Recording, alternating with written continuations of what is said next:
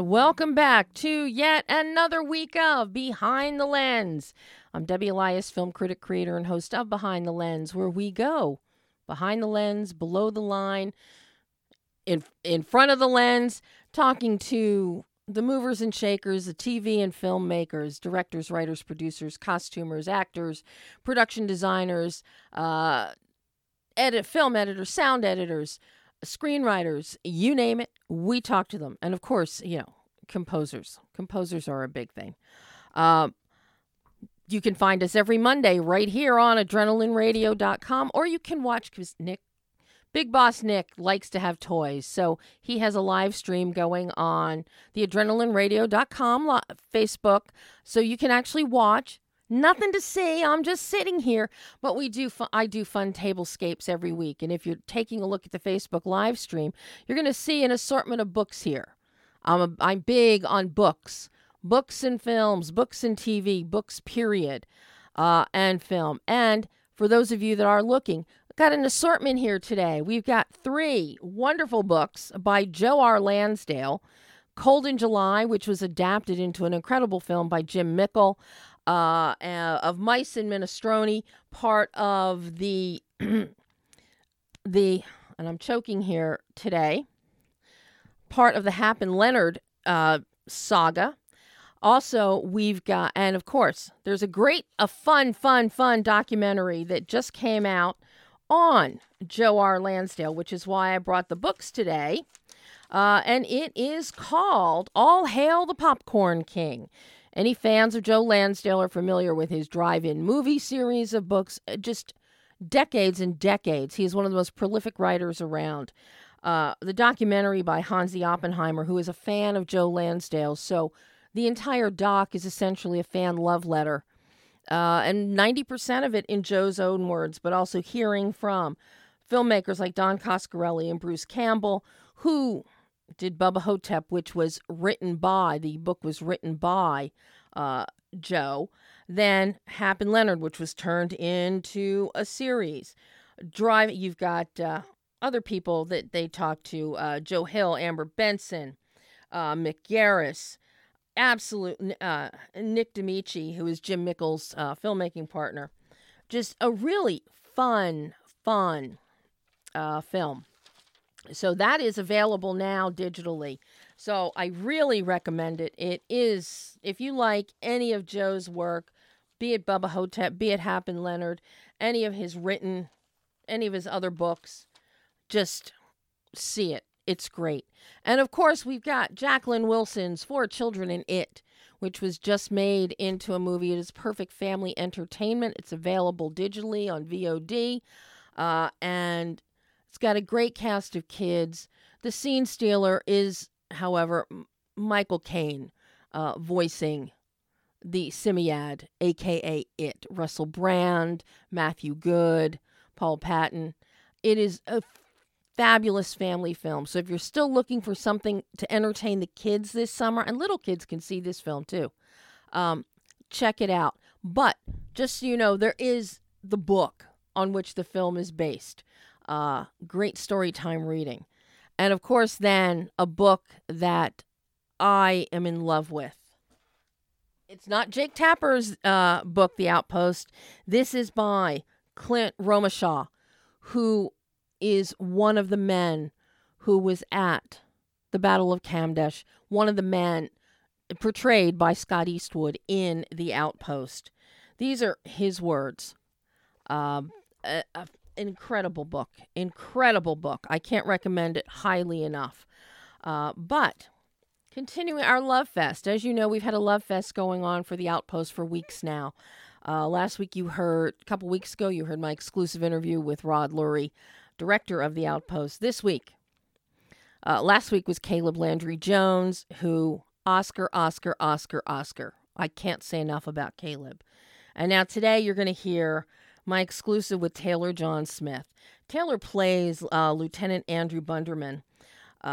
It's an amazing performance. Again, this entire ensemble in The Outpost.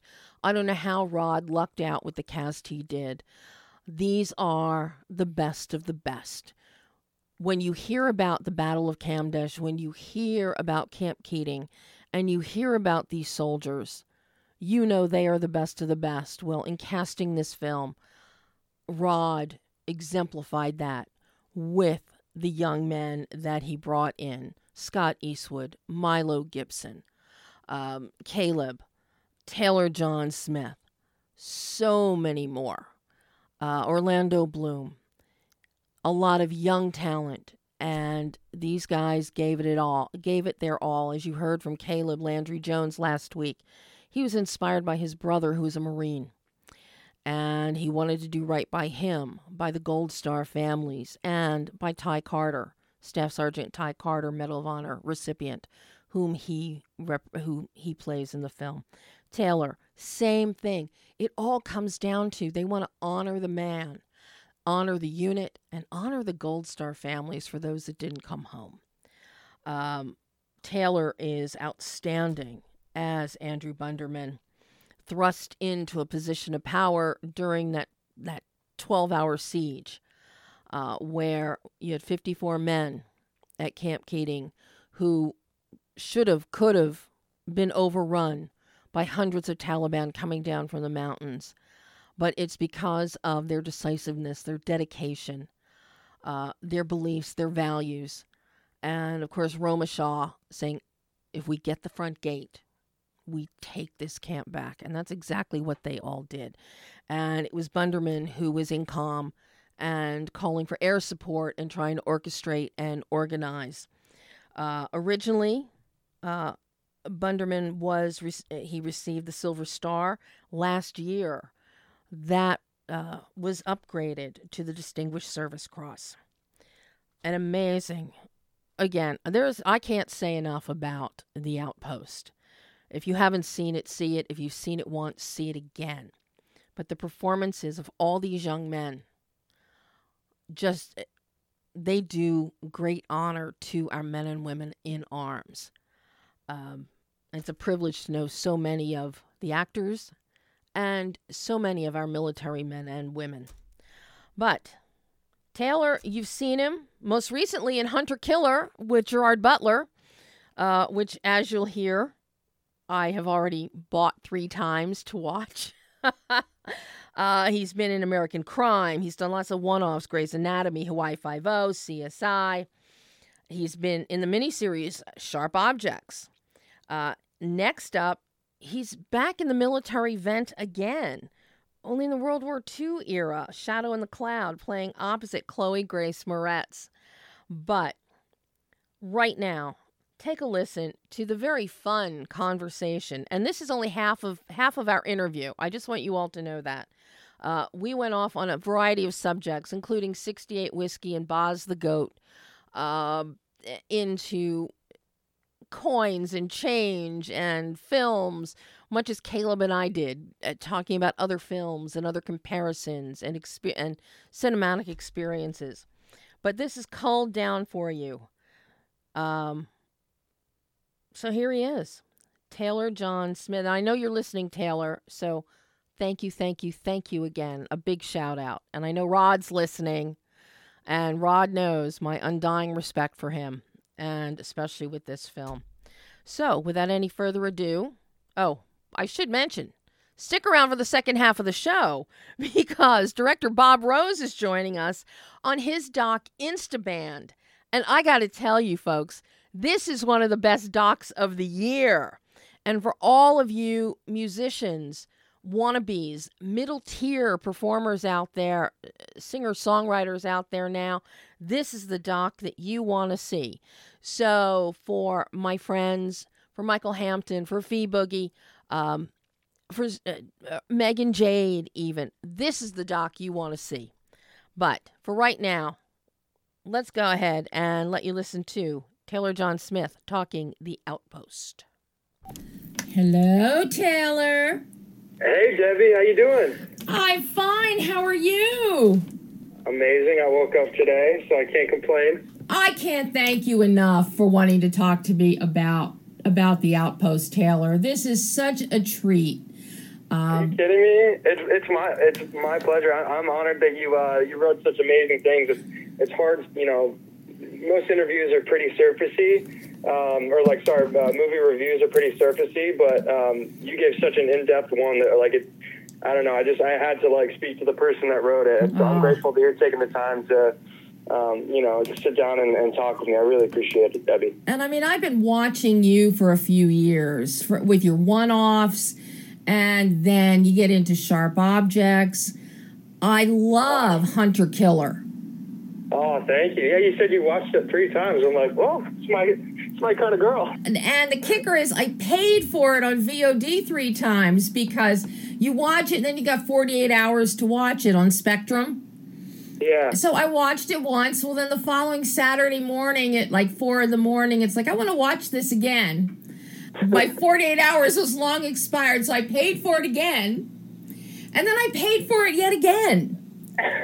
You're the number one because you're the only reason it's being kept afloat.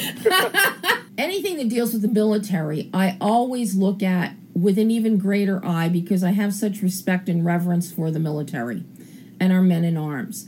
And especially when it's a true story like this. And this is a true story unlike any other story we've ever seen told, Taylor. Wow.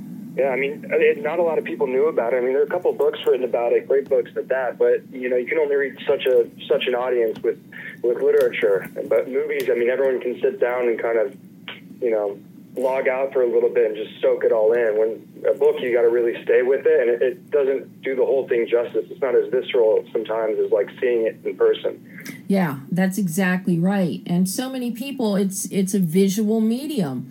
That's even with my radio show. It's radio, but there's a live stream. And sometimes people will look at the live stream. I always do tablescapes because people need visual aids. Yeah. Everyone needs a good PowerPoint every once in a while. That's it. Which is why the approach with The Outpost is also so important because it sticks to the facts. It sticks to the men. There is no extraneous romanticizing or subplots of pining for this one or, 68 Whiskey. I love that show. Love that show. If they come back... That's about the medics, right? Yes, on Paramount Network. And I really hope that they come back for a second season. If they do, you really need to, submit and get on that show. You know what's funny is I've done a couple military movies now, and it's I want to do something fun, or funny maybe, as opposed to these heavy dramas. But I saw that show and it looked amazing. I just haven't got it. I don't have TV. Maybe that's a good thing. You smart man, smart man. Yeah. I try not to watch the news too much or or stick around the TV too much. But when there's something great, I always find a way to watch it. I'll go to a friend's house or, I'll go support another actor friend of mine if they have, something coming out. But for the most part, I try to stay away from the TV. I never get anything done. Even though very serious subject matter, that show deals more with the camaraderie, with the antics that the guys do. It's kind of a 21st century MASH.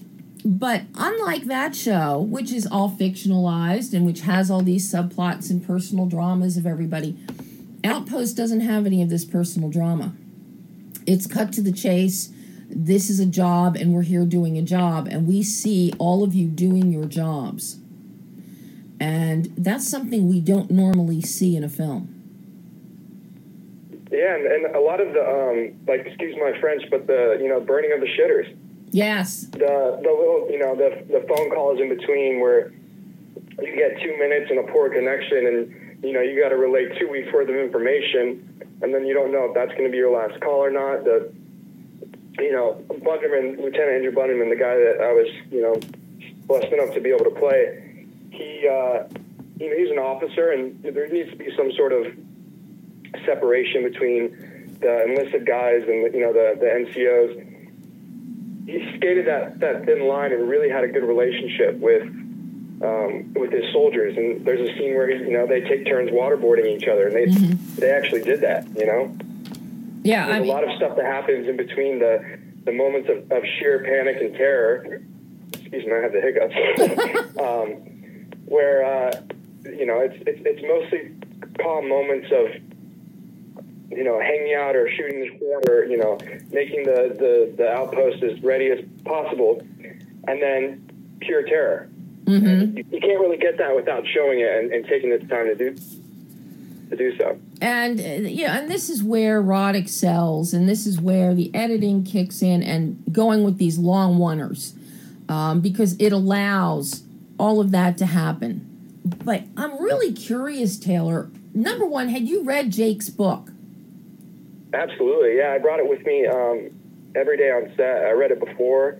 I think it was 600 pages, but really went into depth with each individual character and the role they played personally to each other, and the things that they battled with when they weren't being attacked. I know every single soldier on that outpost played a vital role, whether they were in the tactical operations center or they were at the mortar pit or wherever they may be. They all played a vital role, and if one person didn't do their job, everyone else bore the consequences of it.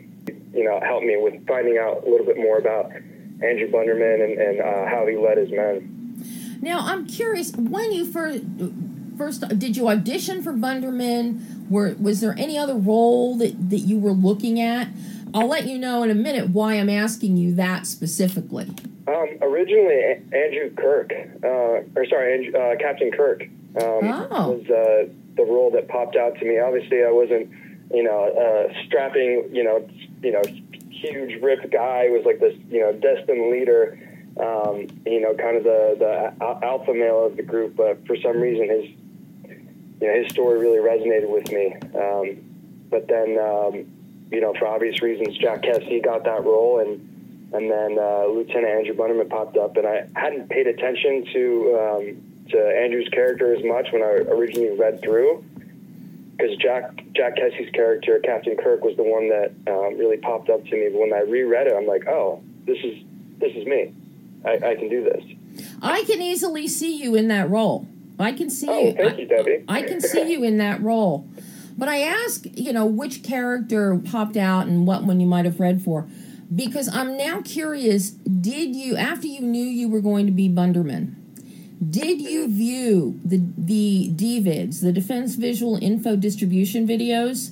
There were interviews done by a military reporter with Bunderman 2 weeks after the battle took place on October 3rd, 2009. These interviews were done, and it's available to the public to see. Oh, absolutely! Yeah, I've actually watched them on YouTube and Vimeo. There was a whole compilation of the interviews, kind of like post-operation type interview where they talk through what went right, what went wrong. And that was hugely important. And then I actually got to talk to him on the phone and kind of get his input and his personal, apart from the Army's label, like what was Andrew's take on it. And that was immensely helpful. And here, like an idiot, I just go directly to the military sources to look at videos. Darn!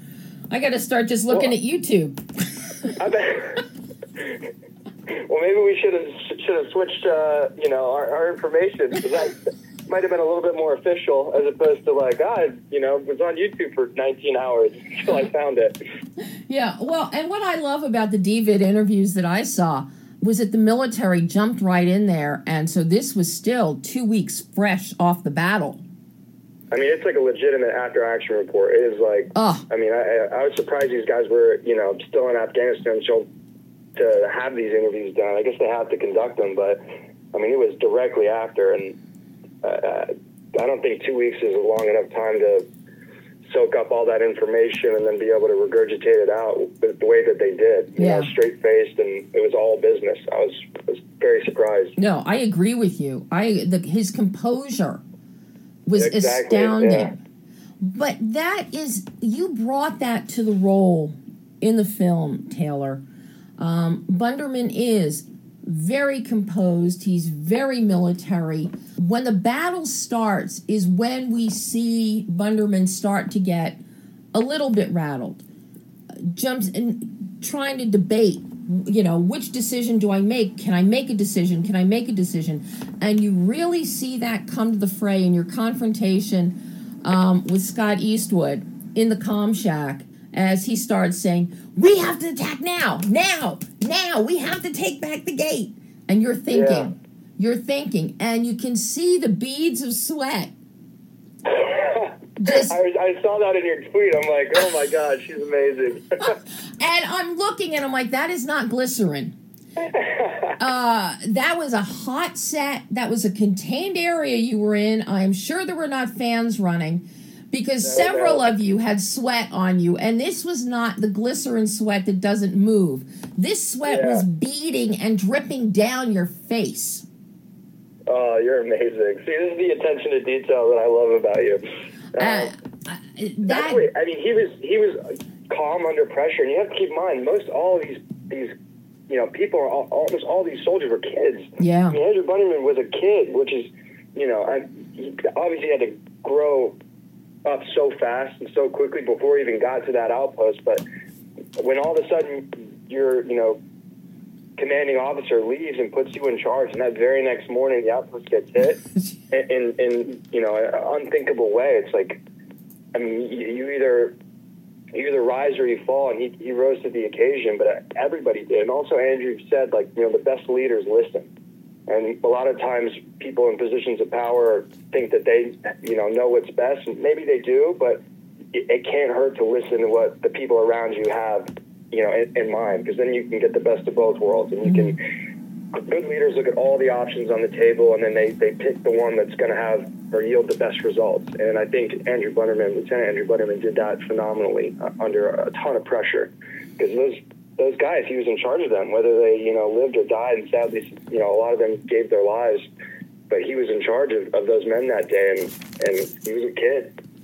You and I, like the average bear, we might think in a moment we could be brave, and maybe we would be, but then you hear about just total, lack of self-preservation that these soldiers have, when they're just thinking about the person to the left or the right. It's not about the politics or, why they're over there in the first place. They don't care about that in the moment. It's like they're trying to keep the person to the left and the right of them alive, and that's it. Yeah. And the things that they do to make that happen, it's just absolutely incredible. I have so much respect for men and women in the military, because it's a thankless job sometimes. And for you to have the opportunity to play somebody like Bunderman, and for all of you guys to step in, for you, for Orlando, for Scott, for Milo, for Caleb, for all of you to step in and actually play these heroes. In my estimation, each and every one of these men is a hero. Absolutely. It's daunting to think that anybody would even attempt to do that. But I'm wondering, Taylor, when you step into this role, how much of a weight is on you? How much of a burden do you feel to do honor, to pay justice to the man? And especially since Bunderman is still alive. Oh, yeah. Well, I have a funny story, actually, because, obviously, anytime you get to play a real person, the stakes are so much higher, because you care less about what sounds bad, but you care less about what the audience thinks and way more about, the person that you're playing thinks, because it's their story that you're telling. And you can't really screw that up, because you get one shot, More often than not, there's about one movie that gets made about a person's life, and maybe two, but they usually only remember the first of them, maybe.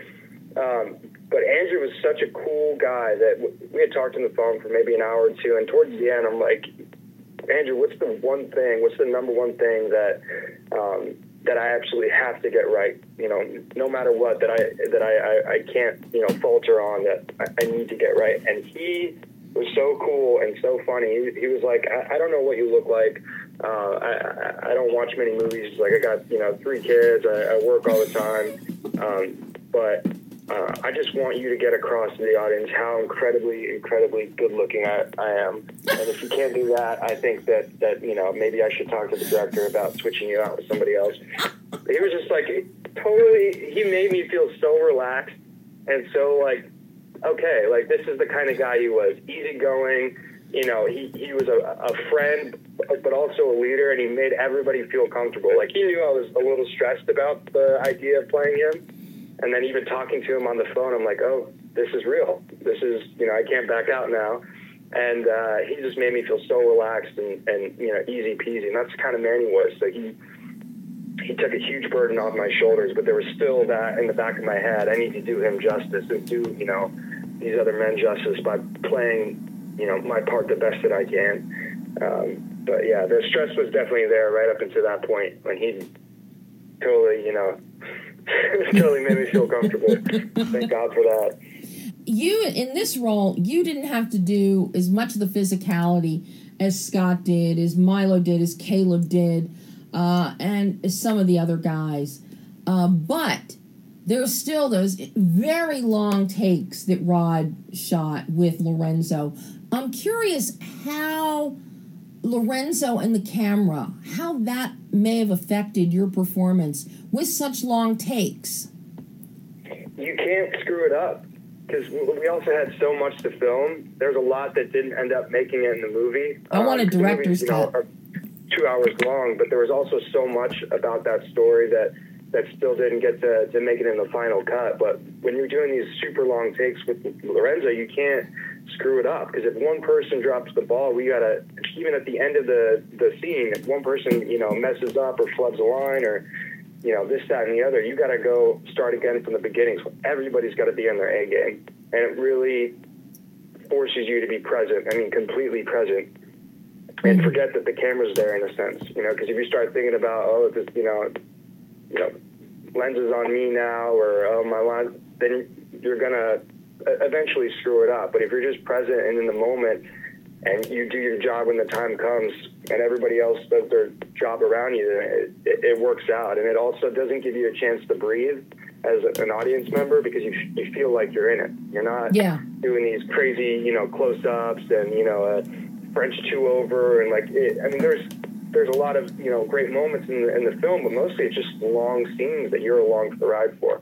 Yeah, and the fact that it's always, some of my favorites are especially when Caleb, as Carter, when he is running, he's carrying Mace on a stretcher, and he's running, and the camera is going backwards as Caleb is running into the camera. And that it was just like the intense. And his eyes when he's looking up, and to be able to get all that in one shot. I mean, there's so much going on. And, Caleb is a phenomenal actor, and Lorenzo is a phenomenal DP. It's just all the pieces kind of came together, really. And then with Rod's vision, it was one of those things you take a shot on, and, it worked tremendously. Yeah, and Lorenzo, I've loved his work forever. And the fact that he did Behind Enemy Lines, and he did Risen, which accounts for some of the really beauteous pastoral work that he does in The Outpost. And then he did Megan Levy, or some of the big ones for me. But you see everything he's done before comes together in this film. It was like a culmination almost. Even the color palette too. He's had a lot of experience with that kind of landscape, but he just, I don't know how he does it. He's kind of a genius, and he's also the sweetest guy ever. So it makes you want to root for him even more. How did you prepare for this role? Obviously, you didn't have to do. I still can't believe Caleb, who I've been watching. The first time I interviewed him was, I think, 11 years ago for The Last Exorcism, and this skinny, shy kid. How does he build himself up to the kind of physicality in this film? Scott, I expect physicality. Milo, absolutely, I expect it. And some of Kwame Patterson, I would expect and would have liked to have seen more physicality from him, but Broward wasn't a physical guy. So I'm curious how you prepared for Bunderman, who didn't have to go on these long oneers, running around, carrying ammo, carrying artillery, but still, you had to be physically fit, physically ready for the military performance, but also mentally. So how did you prepare for this role? So about a month and a half, maybe 2 months out of before we, flew to Bulgaria to film, Caleb and I started working out at this really awesome gym called Studio. And I remember, there's a funny offset story, but we were going to go do, basically like training to get ready, get in shape before we went out to do the 2 weeks of boot camp before we started filming in Bulgaria.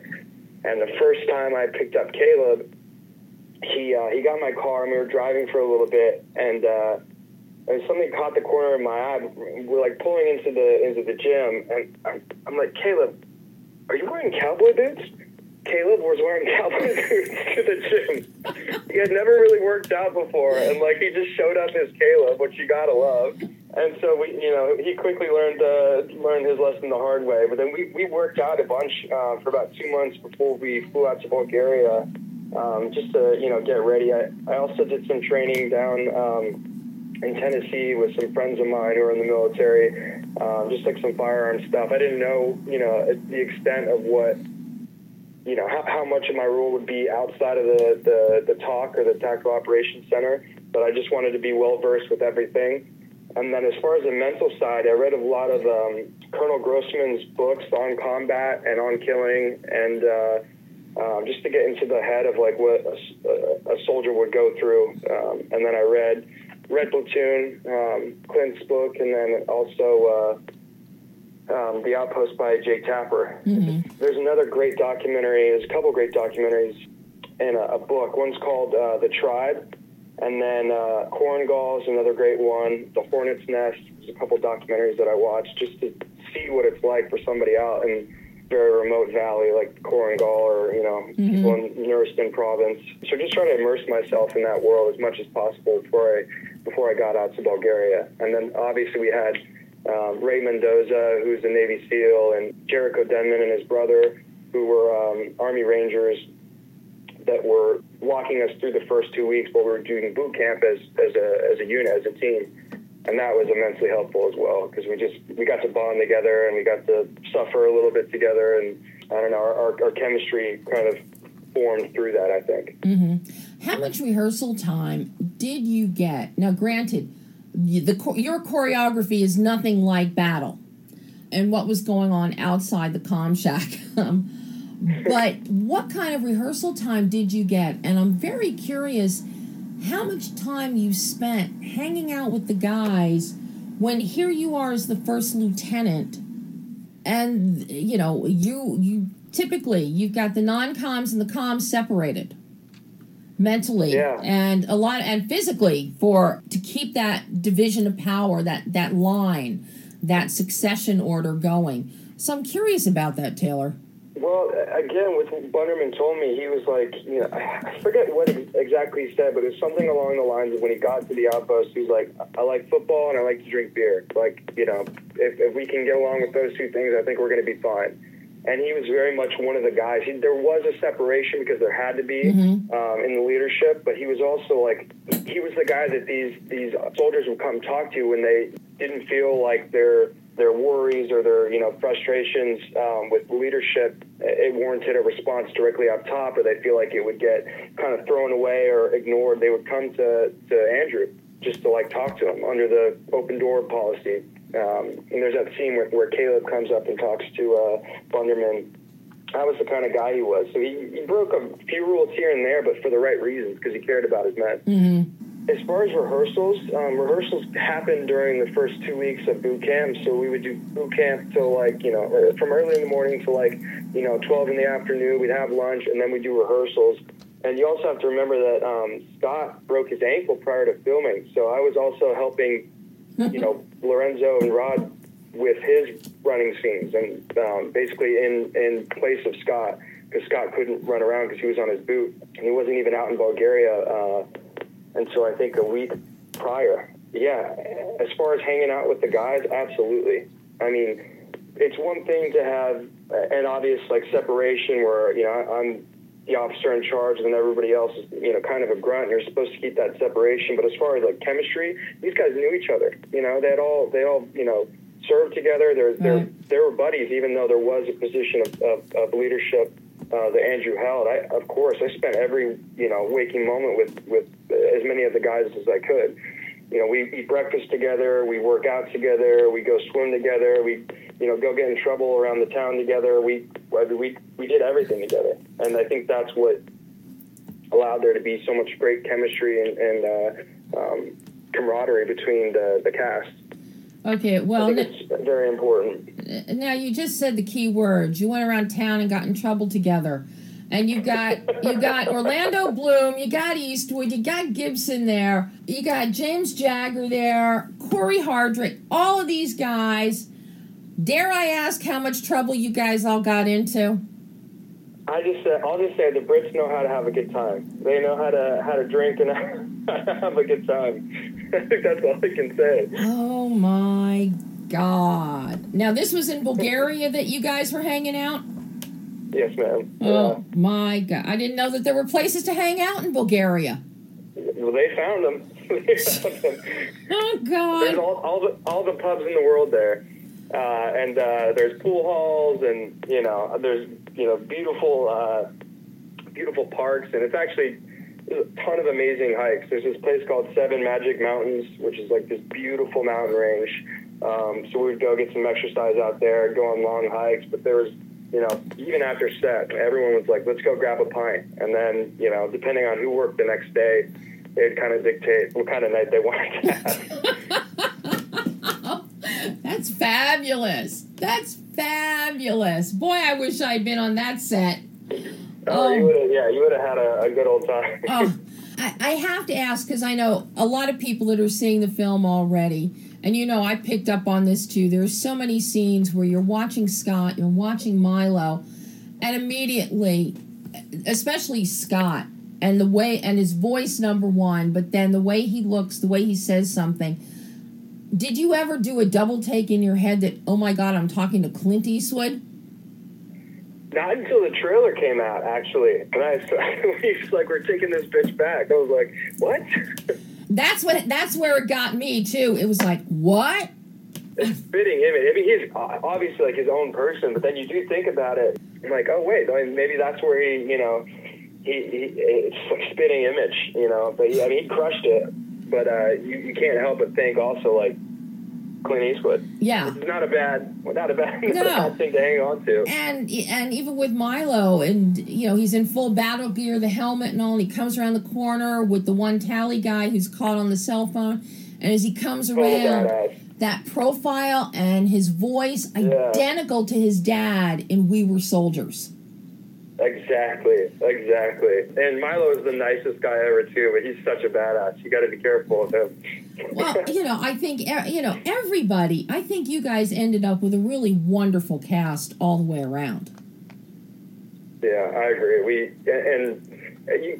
Sometimes it works out and everybody connects and gets along, and sometimes it doesn't. But this is just one of those magical moments where everybody got along and everybody had something to bring to it, and nobody dilly-dallied. Everyone brought their A game, and it rose the rest of the movie. It forced everybody else to come prepared and come correct, which you don't always get. Now, how excited are you with the first weekend numbers for this film? You know what? I told myself this, and I actually wrote this in my journal. It's amazing, but like the only thing I cared about was that the families liked it. All the extra stuff, the reviews and the numbers is just the cherry on top. I'm not gonna lie, it feels great, but my number one concern was that all the Gold Star families and all the people that we're actually representing were happy about it, and they were. So I really can't complain. It's been a huge blessing. Now, have you talked to Andrew since he's seen the movie? Has he seen the movie? I didn't want to call him when it first came out, but I'm going to call him this week and see if he's got some time to talk, because I want to give him a chance to watch it. But yeah, I'm going to give him a call and see what he thinks, and see if we need to take me out of it and put a more handsome male model in. I think you did him more than justice. I think he should be quite satisfied with your performance, Taylor. Thank you, Debbie. Yeah, if he has any gripes, send him to me, okay? Absolutely. You know. And that was half of my interview with Taylor John Smith talking about The Outpost. Taylor he's an incredible actor, and he is, as you can tell, he is a fabulous, fabulous young man. I can't wait to see what comes next for him after Shadow in the Cloud and other projects. Speaking of which, Taylor, you told me you'd let me know what happened on a potential audition. I'm waiting. Let me know. So, The Outpost. And there still may be some more on The Outpost in the future. One never knows what I'm up to. So, thank you, Taylor. Thank you, Rod. Thank you, Caleb. Thank you, Scott. Thank you, Jake Tapper. And thank you to Clint Romisha and Andrew Bunderman, Ty Carter, and all the men of Camp Outpost Keating. So, let's switch gears here. Now we're going to have some fun. We got Bob Rose on the line. Hi, Bob. Hi, how's it going? It's going. I have to tell you, Instaband, this is a must-see documentary. It is one of my faves of the year. Every singer, songwriter, musician out there who wants to make it in the business today needs to see this documentary. It's fun. You did a great job with this. Thank you very much. It was definitely a fun process. You know, what gave you the idea to tell this documentary? You know, everybody's heard the stories of the old days and how you made it and get your records to radio stations and try and get them played and build up an audience and a following, and then you get a record label that way, and then you become a band and you tour, and then you stay in the studio for 2 years and write more music and put out another album, then tour again until you get to be the age of Paul McCartney and the Rolling Stones, and you're touring all the time in their 70s. But here, this really focuses on the people that have a bit of a following, that are kind of inching their way up in this new zeitgeist for music. They're past the Napster stage, but now we're into Spotify, iTunes, YouTube Music, Pandora, SoundCloud, all of that. And as you refer to in the film, I think Amber Stoneman does, the middle tier bands. What made you want to tell this very specific story? Sure. Ironically, the idea came from actually being a filmmaker and navigating the new filmmaking world, and through that process, I learned a lot about building your brand, and I had all this knowledge that I had learned through filmmaking, and then I obviously saw that it applies to music more than anybody. Mm-hmm. And how did you decide on this, the middle tier group of performers, as opposed to the ones that are just starting out? I mean, really just starting out. But this middle tier, which is really interesting in today's music zeitgeist. Sure. I think the major reason why was because, they're the ones that are most affected mm-hmm. by this new music industry. And so like your Taylor Swifts of the world, they're not as impacted by how much money they can get off of streaming. Mm-hmm. And also this middle tier, they're just big enough that they might be able to do this as a living, but they're not selling out stadiums quite yet. Mm-hmm. So they're actually out there doing the hustle themselves. You know, mm-hmm. There's not one single person that I interviewed or I dealt with that has somebody else handling their social media. So they're really the ones in there doing it. And so it just made the most sense to center it on their story. And that's something that I really liked seeing that you bring out, is that you're focusing on a group, Paul McDonald, Stealing Oceans, Infamous Her, Sam Tinnez, rapper Ray Wimley.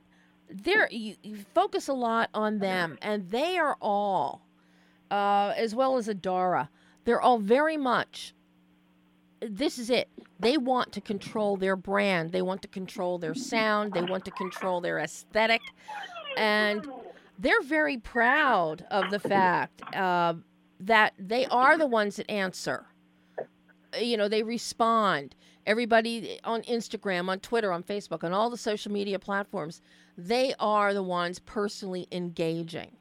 And as we all know, anybody that knows anything about the old style of the music industry and even Hollywood, there would be agents signing photos and things like that and doing the engagement. It wasn't always the talent themselves that was engaging. And they're very proud of the fact that they are making a personal connection with a potential audience, with the existing audience and a potential audience.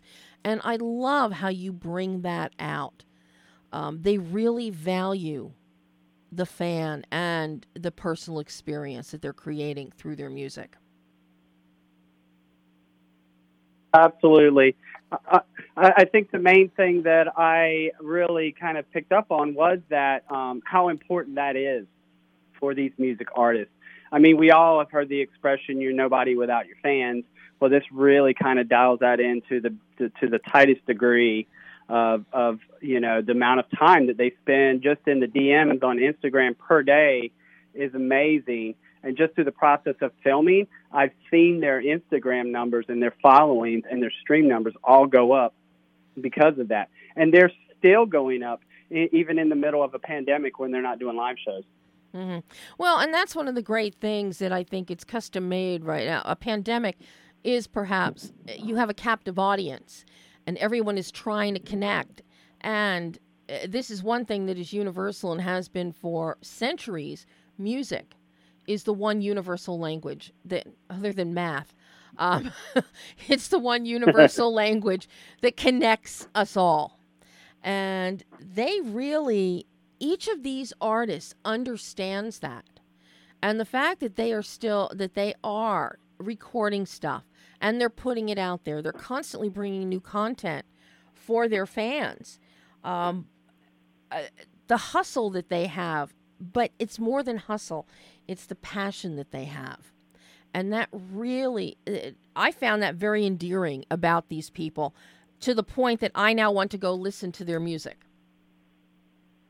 That's awesome. And, you know, that's kind of what we were going for to begin with. Like, we wanted to show this new music industry and the opportunities and the pitfalls that would come for music artists to kind of help.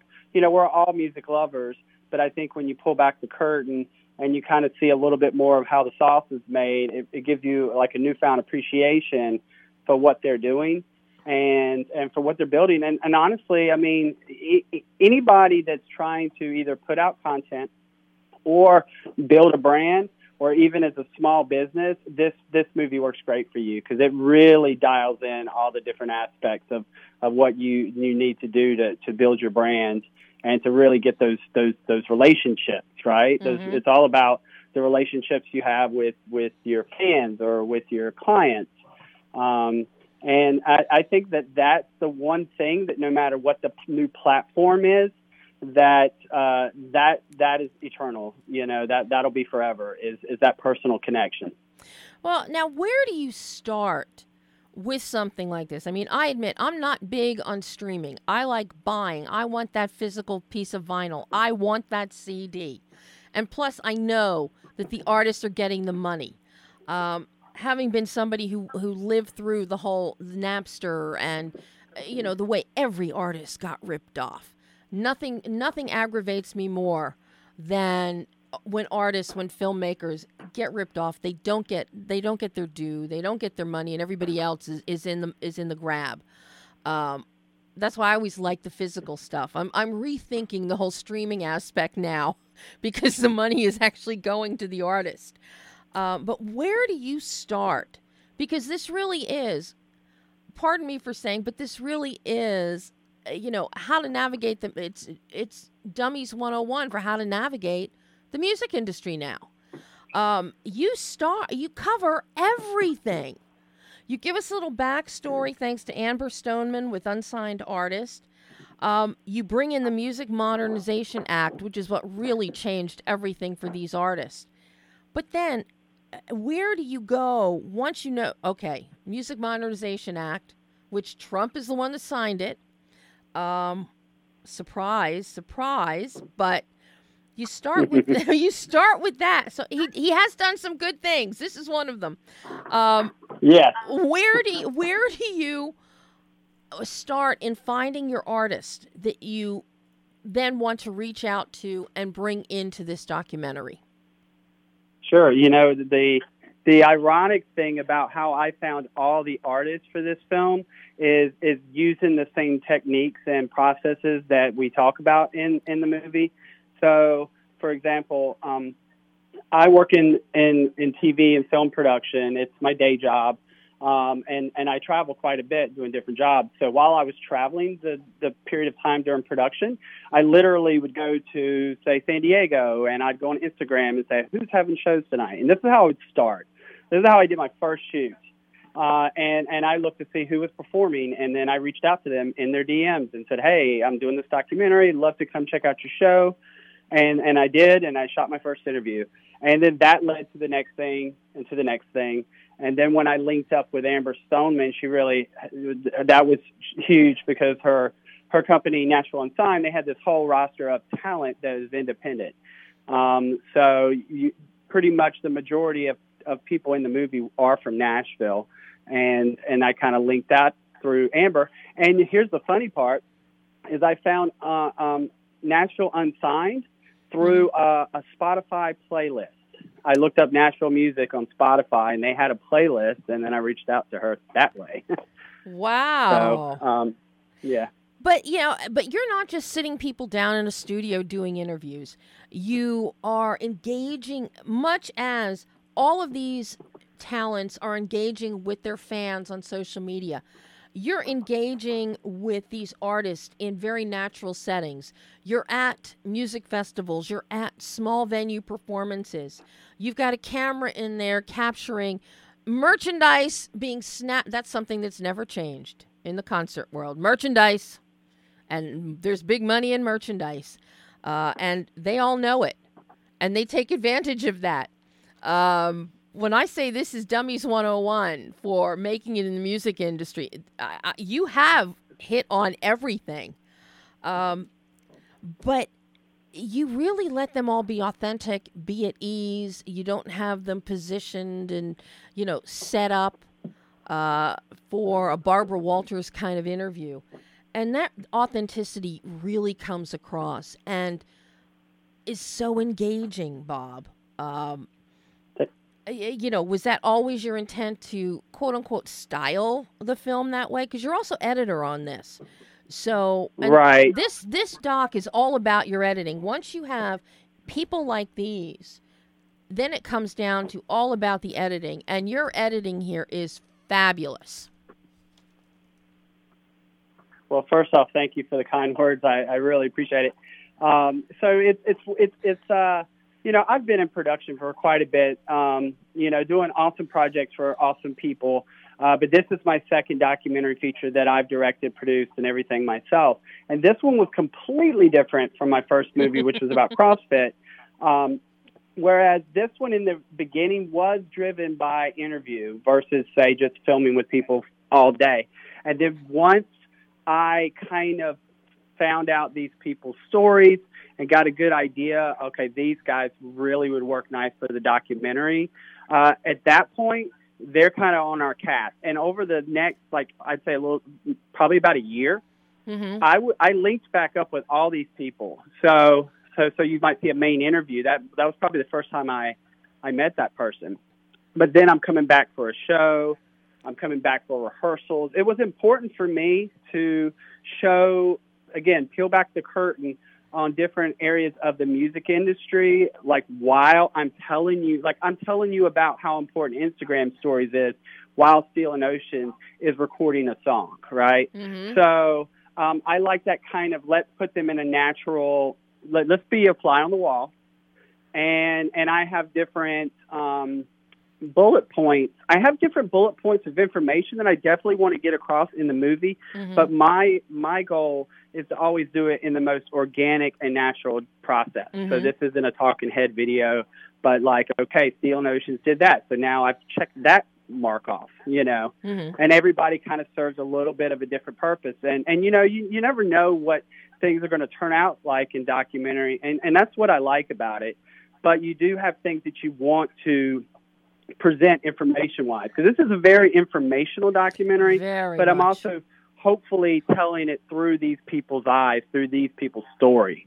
And so that was always kind of the goal. And another thing I did, which is a super new age way of doing documentaries, and I'm actually doing the same on my next documentary, is I followed their Instagram, and I did a tremendous amount of screen records and screen captures.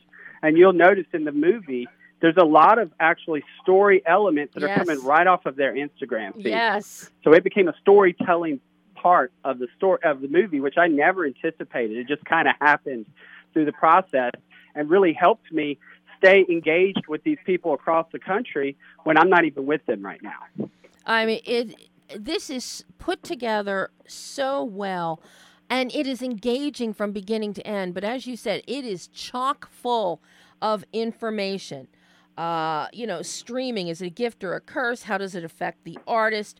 The Naked Cowboy, I think everybody has heard of the Naked Cowboy. Even I've heard of the Naked Cowboy. And he's got a great thing. You can't sell music without branding. And then you've got people talking about their branding. And you posit the question, can you be good in music and at branding? And these are things that all of these artists are thinking about. But then you also get into, what happens when you sign with a major label. And there's some great, great insight there from Infamous Her. Right. That just, that's a cautionary tale for all. But you have cinematically, you really elevate this as well. Like at the 47-minute mark, you've got gorgeous visual transitions of cityscapes, nighttime cityscapes, as you're talking about the dangers of social media. Just so beautifully packaged on top of everything, Bob. I'm curious, were you editing this as you went? Did you wait until you had portions assimilated and then decide to edit and see what you had? What was your editing process like? Sure. Well, it was definitely a edit as we go type of thing. Mm-hmm. When you start out with a first interview, I've got some footage of them performing, and I have an interview. So through that interview, we started almost making an outline of, I've never done a documentary this way, but we almost made an outline of the information that we wanted to get across. Mm-hmm. And that really comes from our question list. And then as I was filming, and let's say once I got like a few interviews filming, I'm cutting a rough cut of the whole movie. Mm-hmm. And very driven by interviews at that point. I think constantly every time I film, I'm sliding this in, I'm taking that out. I by the time I did my last shoot, the last thing I shot, I think we were done with the movie within a month, because at that point we already knew what we had, and we're going, in the beginning we're going after everything, right? Mm-hmm. And then as we get further and further along the way, we're doing more specific things. Like by the time I hit an artist the second or third time, I'm going after something very specific, right? Or they have something going on that pays off something from earlier. So it was an organic process. You know, we actually spent quite a bit of time in Microsoft Word in the beginning, just navigating hours of transcriptions. You know, which was definitely a different process for me, but it really did pay off in the end. I feel that we were able to, because again, it was important to me. I wanted a music artist to be able to watch this and say, if you're starting out, you should definitely watch this movie. Oh. Even if you're not starting, if you're a music artist, you should definitely watch it. But I'm also making it for the masses, so I want to make it entertaining. I'm a big fan of music documentaries, behind the music from back in the day. Mm-hmm. So I love it when you can be informative and you can be engaging and entertaining at the same time. And I think sometimes, especially when you're getting to things that are very informational, that's the challenge, right? Absolutely. So, and you succeed. I can't tell you. I mean, this is high energy. It's entertaining. It's fun. But the information, I mean, you even get into great insight into getting a record deal. Okay, you might not want to be with a major label, but when you listen to Infamous Her, but you still would like to get a record deal. When is a good time to start looking at that? And of course, the all-important owning your masters. Own your masters. You know, that, I don't think that, they weren't stressing this enough. That is like everybody's, you've got to own your own content. That's the only way to protect it. And in that vein, you get into licensing for films, which is something I repeatedly bring up with directors, with producers, about the, licensing fees and budgeting for that in films. And I was so happy to see you address that in this documentary, Bob. Absolutely. You know, when we started, that wasn't even one of the things I thought about, ironically, which I should have because I work in film. But Sam Tenez, he really opened up the door on that. I mean, he makes the majority of his income off of licensing and getting it in show placements in NFL and movies and whatnot. And he's got some of the biggest streaming numbers of any of our artists, and he doesn't even go on tour. He barely does live shows. So it was, it was also very informative for me as a filmmaker. Like on the back end, I learned a lot about music licensing, just getting these artists' music in our movie, which was super important to me. It was important to me that you guys are telling this story to artists. Well, let's promote you at the same time, you know? And you do a beautiful job of that. I mean, there's a lot of music that you have in the film. Stealing Oceans, Adara, Sam Tenez, Paul McDonald, Forest Fire Gospel Choir. You even got a fair amount of their material, of their music in here as well. Now, did they all get their license fees and royalty for this? Well, we did do some. we did do some licensing. I'll be honest with you, though, because of the content of what this movie was, because this is a movie about these artists. Yeah. And it's probably the most promotional project that they would be involved in. Definitely the most promotional thing that they would have their music license for. So, for the most part, almost everybody donated a few tracks. Yeah, which was great. I would expect that. I really wanted to tell their story, put their music in, and also kind of promote what they've got going on as much as possible. And you did a really good job of that. And you even carry that through in the epilogue that's running through your end titles. So we get to catch up and see where they are. And I think that's spectacular. But what you also do is, this might have started with how much money they can make or streaming and how beneficial streaming is now, thanks to the Music Modernization Act. But you bring vinyl in. And I have spent my life as a diehard lover of vinyl, acetate. I even have some 45s that are steel. That were my father's going back into the 40s. So to see a whole section talking about vinyl and celebrating that, and even getting little kids on camera talking about with their bag of all the vinyl that they got on International Record Store Day is fabulous. But you cover the gamut here of everything. And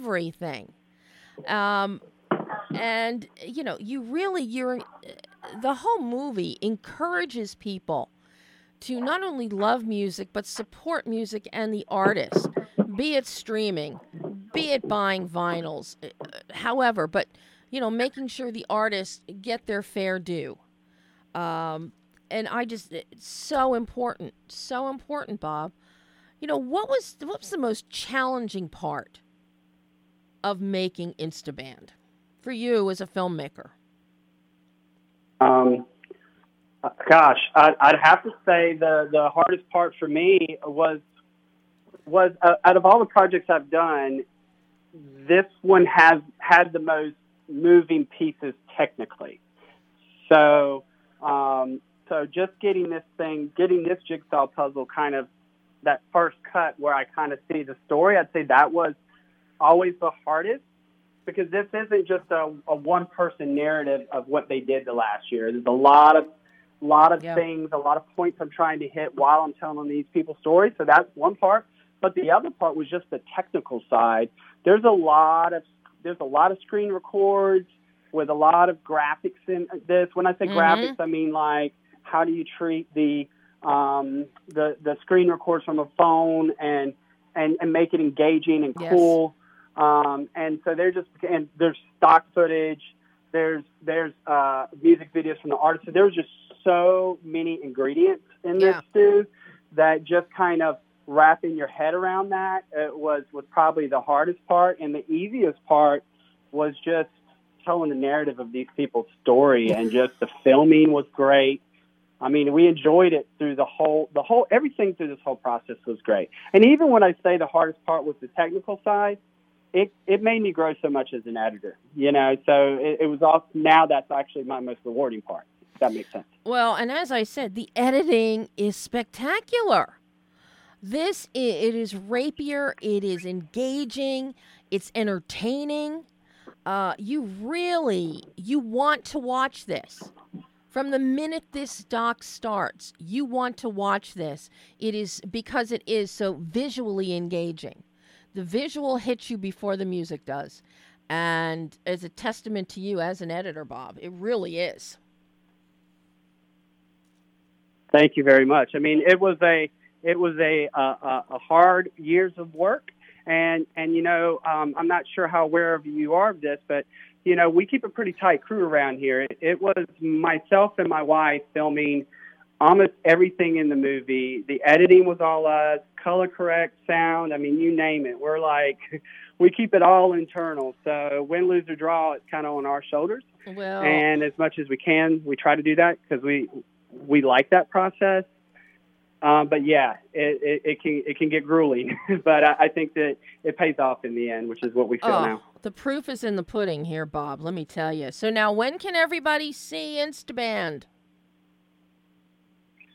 Instaband will be available on digital and Blu-ray on the 28th of July, which is a week. Well, it's on a Tuesday. It's a week from tomorrow. And it'll be pretty much, our main places are iTunes. I always sway people towards that because that's where you can see it in 4K. And it's funny because even on the iTunes link, it links to all the music artists' music page, which is great.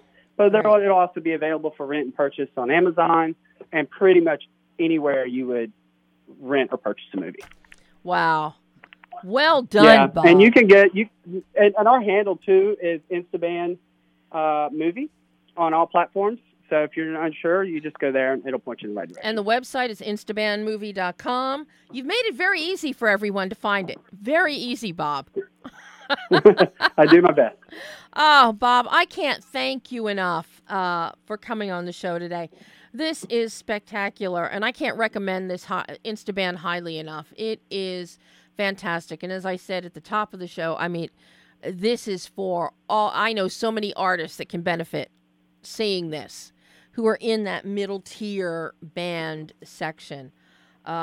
This is one of those must have, must own, must see a lot of times to glean all this information. You've done all the hard work for people.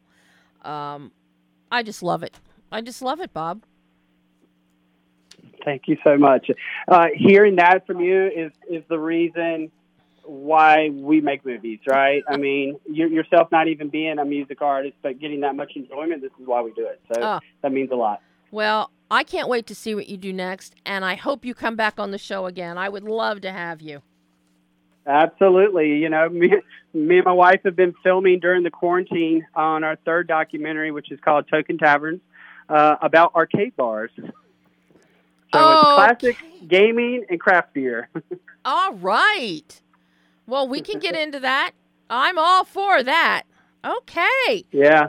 Bob, thank you so much. And I can't wait to see the next one. Awesome. Thank you so much for your time. I appreciate it. Thanks, Bob. Bye-bye. Bye.